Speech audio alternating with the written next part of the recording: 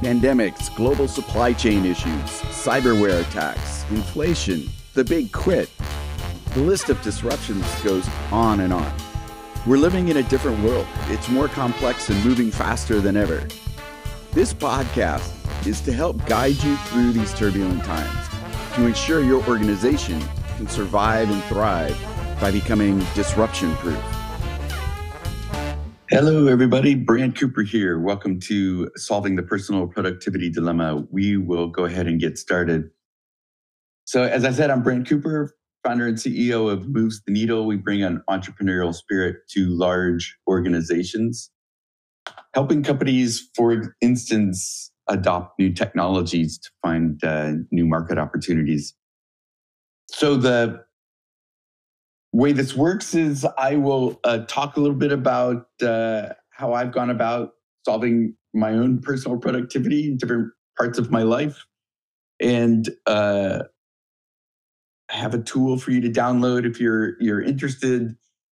And hopefully it allows you to maybe manage some of the things in your own life in this crazy world that we're in. But also if you're managing teams, how you might teach them to manage all of the things in their life in order for them to be as productive in their work as possible. So the download, if you go to explore.movestheneedle.com, in the upper right, you'll see a menu item that says special download. And if you click on that, a PDF will be downloaded immediately. There's no page after that. So just to be aware. And basically what that is a PDF of a personal Kanban. So the personal Kanban comes from work by two individuals, Tony N. DeMaria and Jim Benson. There's a whole website, personal productivity or personalkanban.com. And really there's a whole community that's developed around using personal Kanban. Kanban is essentially an agile tool. And it's used by teams and larger organizations to manage the work that everybody needs to do and to manage the work between teams. It's one of those agile frameworks, sort of similar to Scrum or maybe SAFe that you've heard of. A couple of the core principles of the personal Kanban, maybe they apply to Kanban overall, I don't know. But the personal Kanban is that we want to visualize all of the things that we're working on, all of the things that we need to do. When we all just carry it around in our noggins, in our head, it often leads to a lack of focus, jumping between different items, or even just, for me personally, a sense of unease that there's these other things floating around in the back of my mind that I could be working on, or maybe that I should be working on. And yet, so visualizing that, you hope to get kind of all of those things out in front of you. So you can use a whiteboard, or you can use this personal productivity tool that's available on explore.movestheneedle.com. Or, perhaps you can use a digital tool. I personally have not found all of the different project management tools or even the personal task list tools. They don't give me the element of this feeling of having visualized it.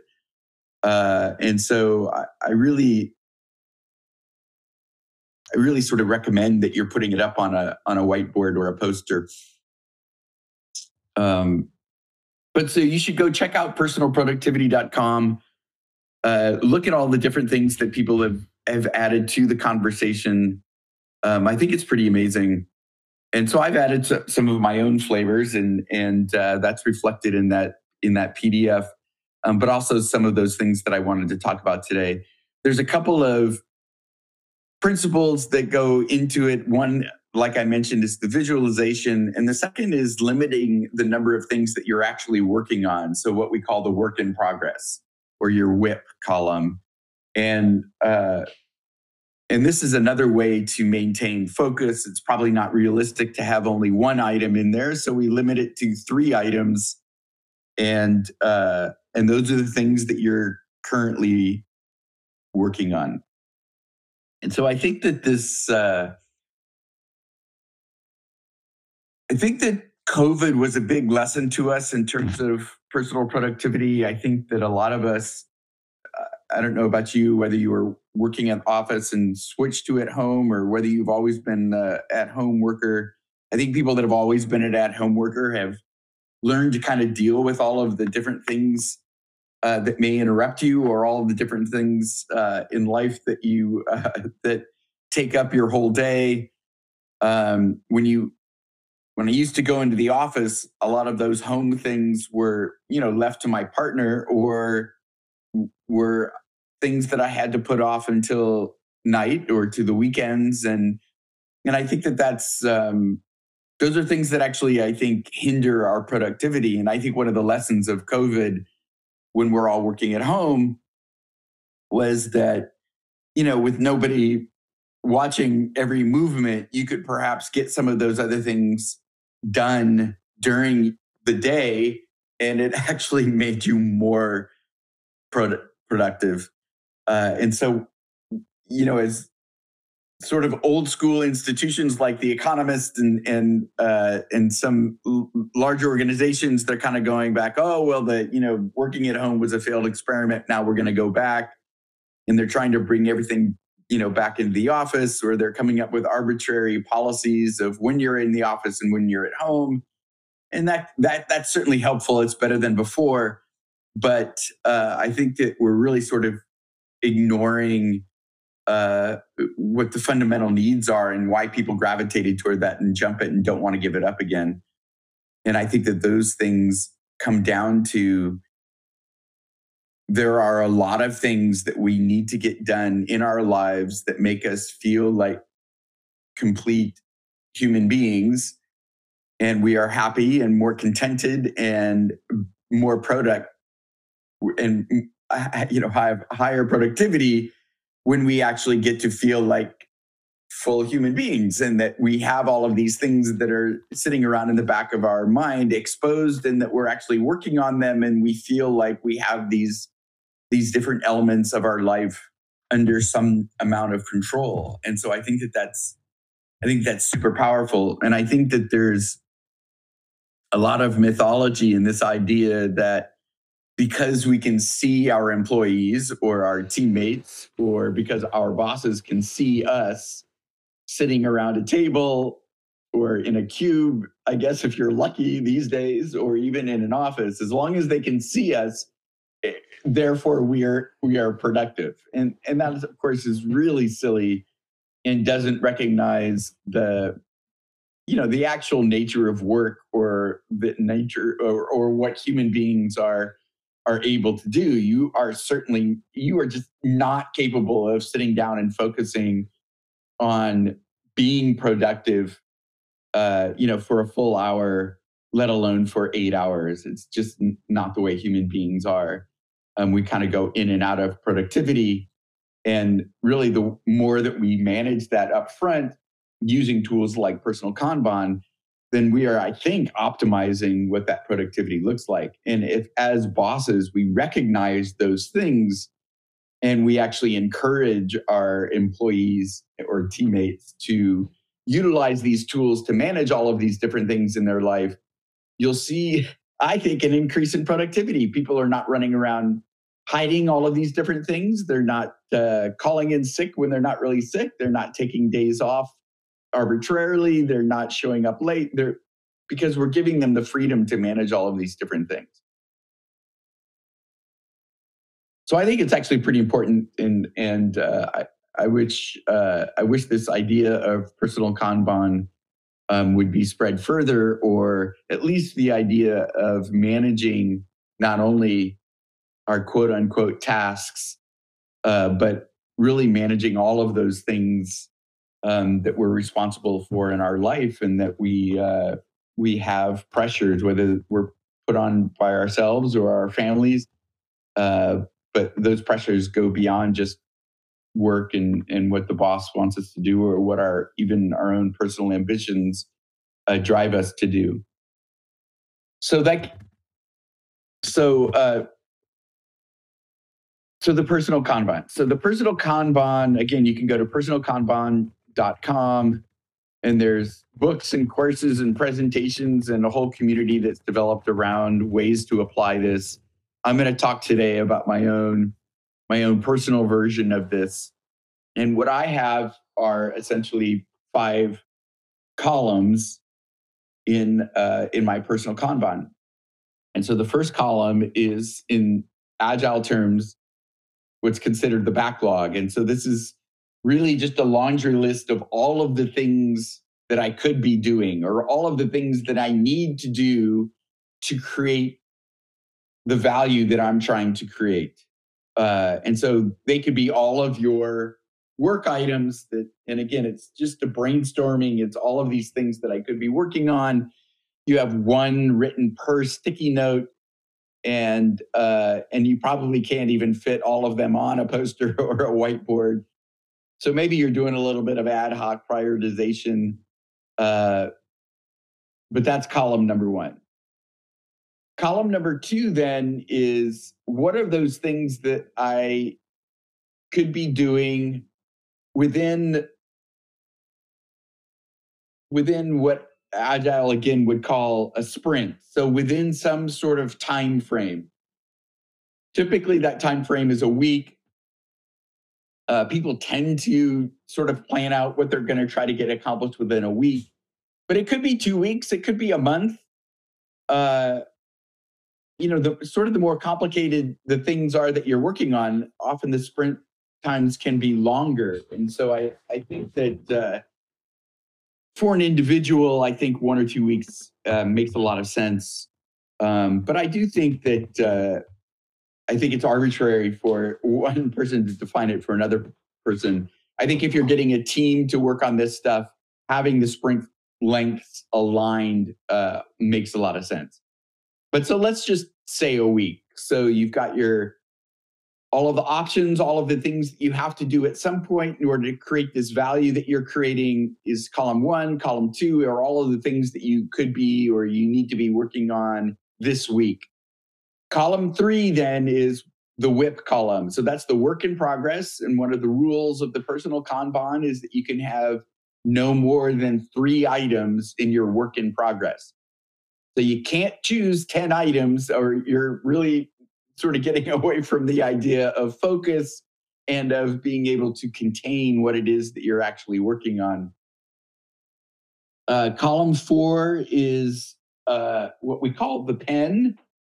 And the pen is items that we started but now require input from some other system or person. And so we move the item from the WIP column, the work in progress column, over to the pen, and we can then choose another item to fill in our WIP. So we've got 3 in there, but we're waiting for some sort of a response before we can put that item back into from the pen back into the work in progress. And then the final column, the 5th column, is done. So yay, let's celebrate. Let's actually visualize those things that we've accomplished in our sprint and that are done. And I do think that, again, the visualization aspect is sort of important, especially at the end of your sprint, at the end of your week. And you really look at all of the things that you got done. I think that there should be a little bit of a reward in there for yourself just in visualizing all of those things. So those are the 5 columns, essentially your backlog, your options of things you could be doing, your work in progress, the pen, and done. And so the flow is that you probably once a week, but it could again be longer. You're going through the list of the items in the first column in the backlog and getting rid of some that you maybe don't need to do anymore and adding others. there's a prioritization that you can go through to move items from the backlog into the options to do, the to-do column.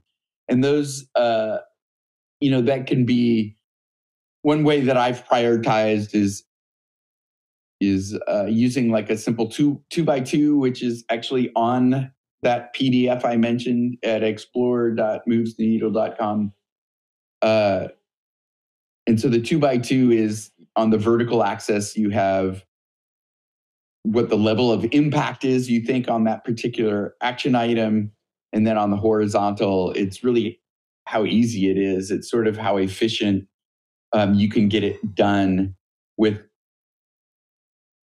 high priority, obviously on the top, lower priority on the bottom. And then on the right, you've got easier or more efficient. And on the left, you've got things that are going to take longer and more work. So your upper right quadrant is kind of your higher priority items,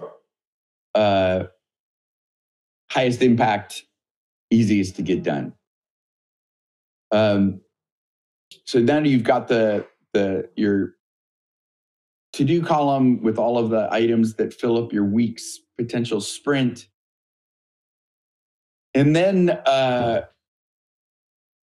you can choose anything that you want to be in your work in progress. And so that's how you're feeling that day even, or how much time you have, or space between meetings, or whatever, white space you might have in your day that you're going to fill up.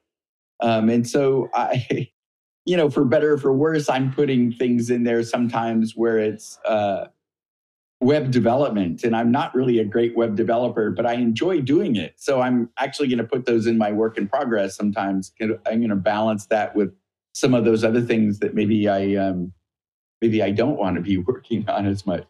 And I think that's they're all items that need to get done, and so that's fair game.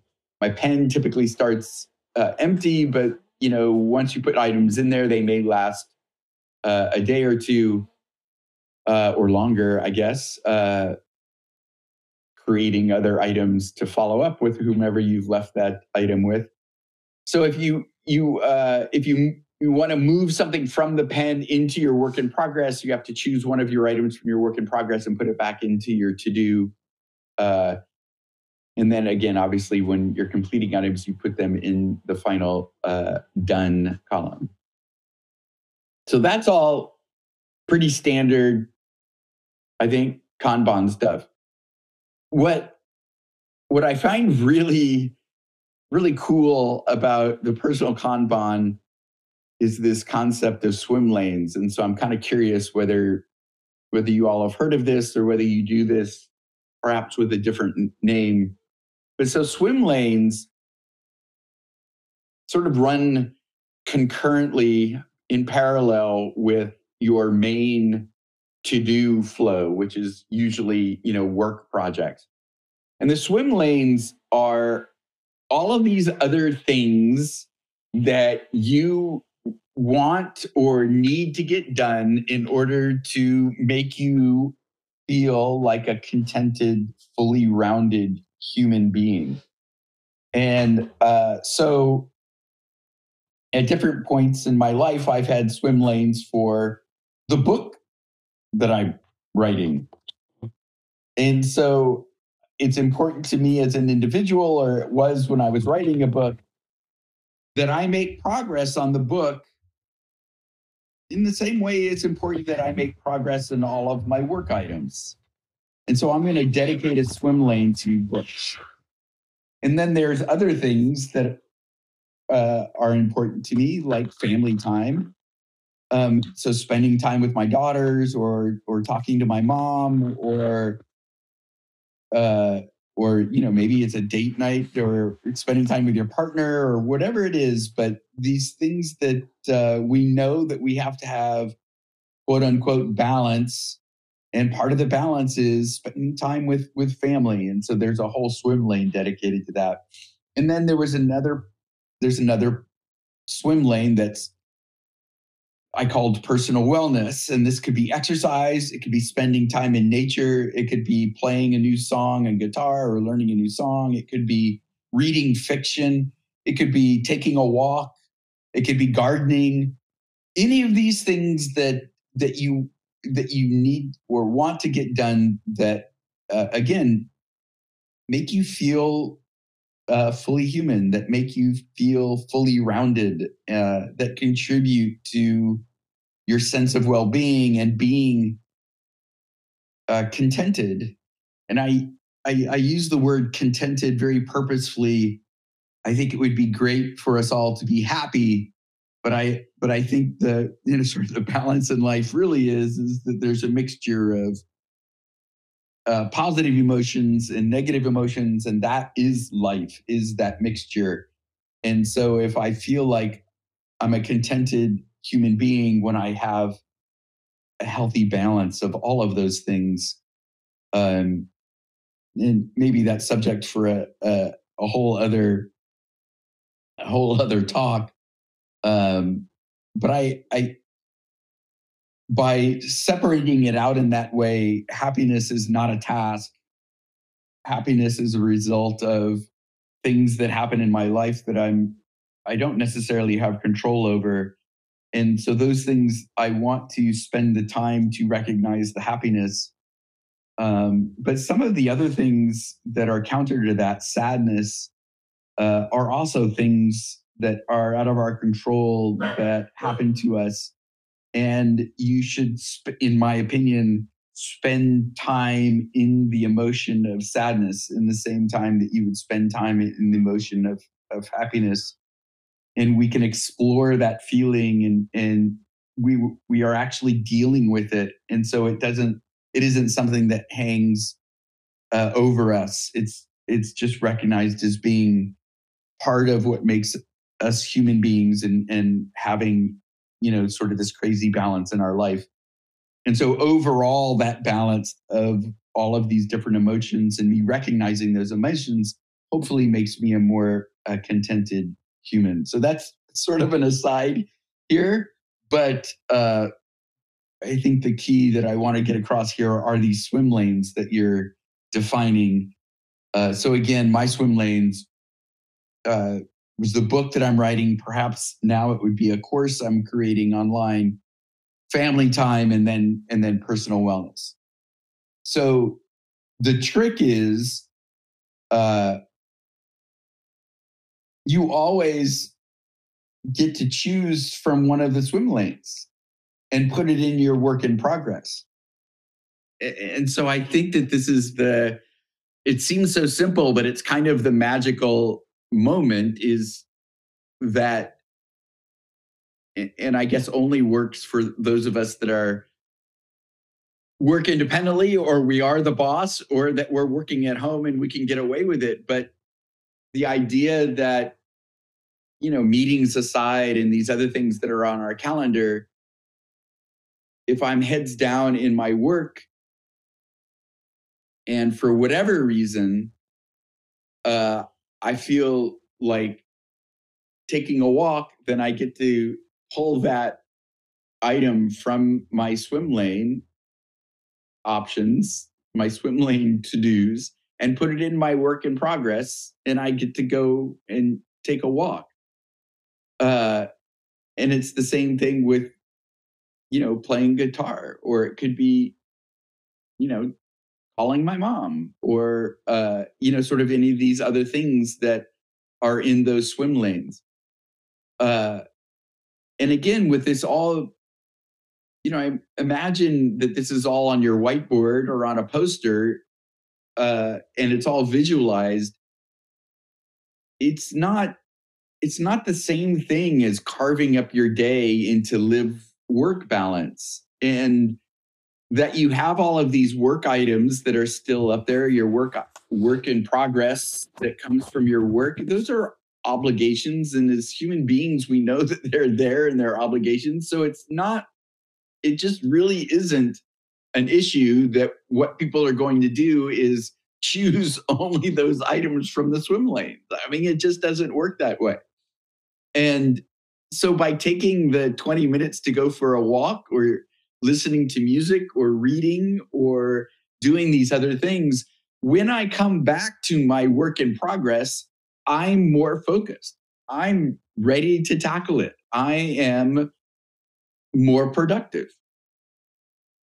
And again, I think that this is what a lot of us found, especially during COVID, because there we were at home with our kids at home and our partners at home that also have Zoom meetings. And, not everybody's got a dedicated home offices. And so, partners are trading time around a kitchen table to do Zoom calls. It just was such a complex time. And we had maybe kids that are missing out on school and there's social issues. And we have parents that are aging and we're worried about them during COVID and we're keeping tabs on them. So, there's all of these different elements that we were sort of squeezed into our household. And we were sort of forced to deal with. And I think that, perhaps the more well-off one is, or the more senior one is, the less they actually had to deal with it because they have these different characteristics in their home life that allow them to not address those. But I'm guessing those people also face it to a certain degree. And so I think that this whole office home hybrid dilemma is not tackling this core issue of people wanting to be able to manage all of these different aspects of their life. And so I think if you're managing a team and you teach them these concepts of this personal Kanban, whether or not they're in the office or at home, I think what you'll find is that they're more efficient and they're more productive, and that they're more contented human beings, and that they're not going to want to leave your job, and there's not going to be the big quit, and there's not going to be the silent quit, and all of these other media named phenomena. Thank you for listening to the Disruption Proof Podcast. My mission is to help as many business leaders and startup founders as I can grapple with the increased complexity and uncertainty in the business world. It would mean a lot to me if you could please leave a review of the show and share it with friends and colleagues. Wishing you all the best, and remember, be kind first.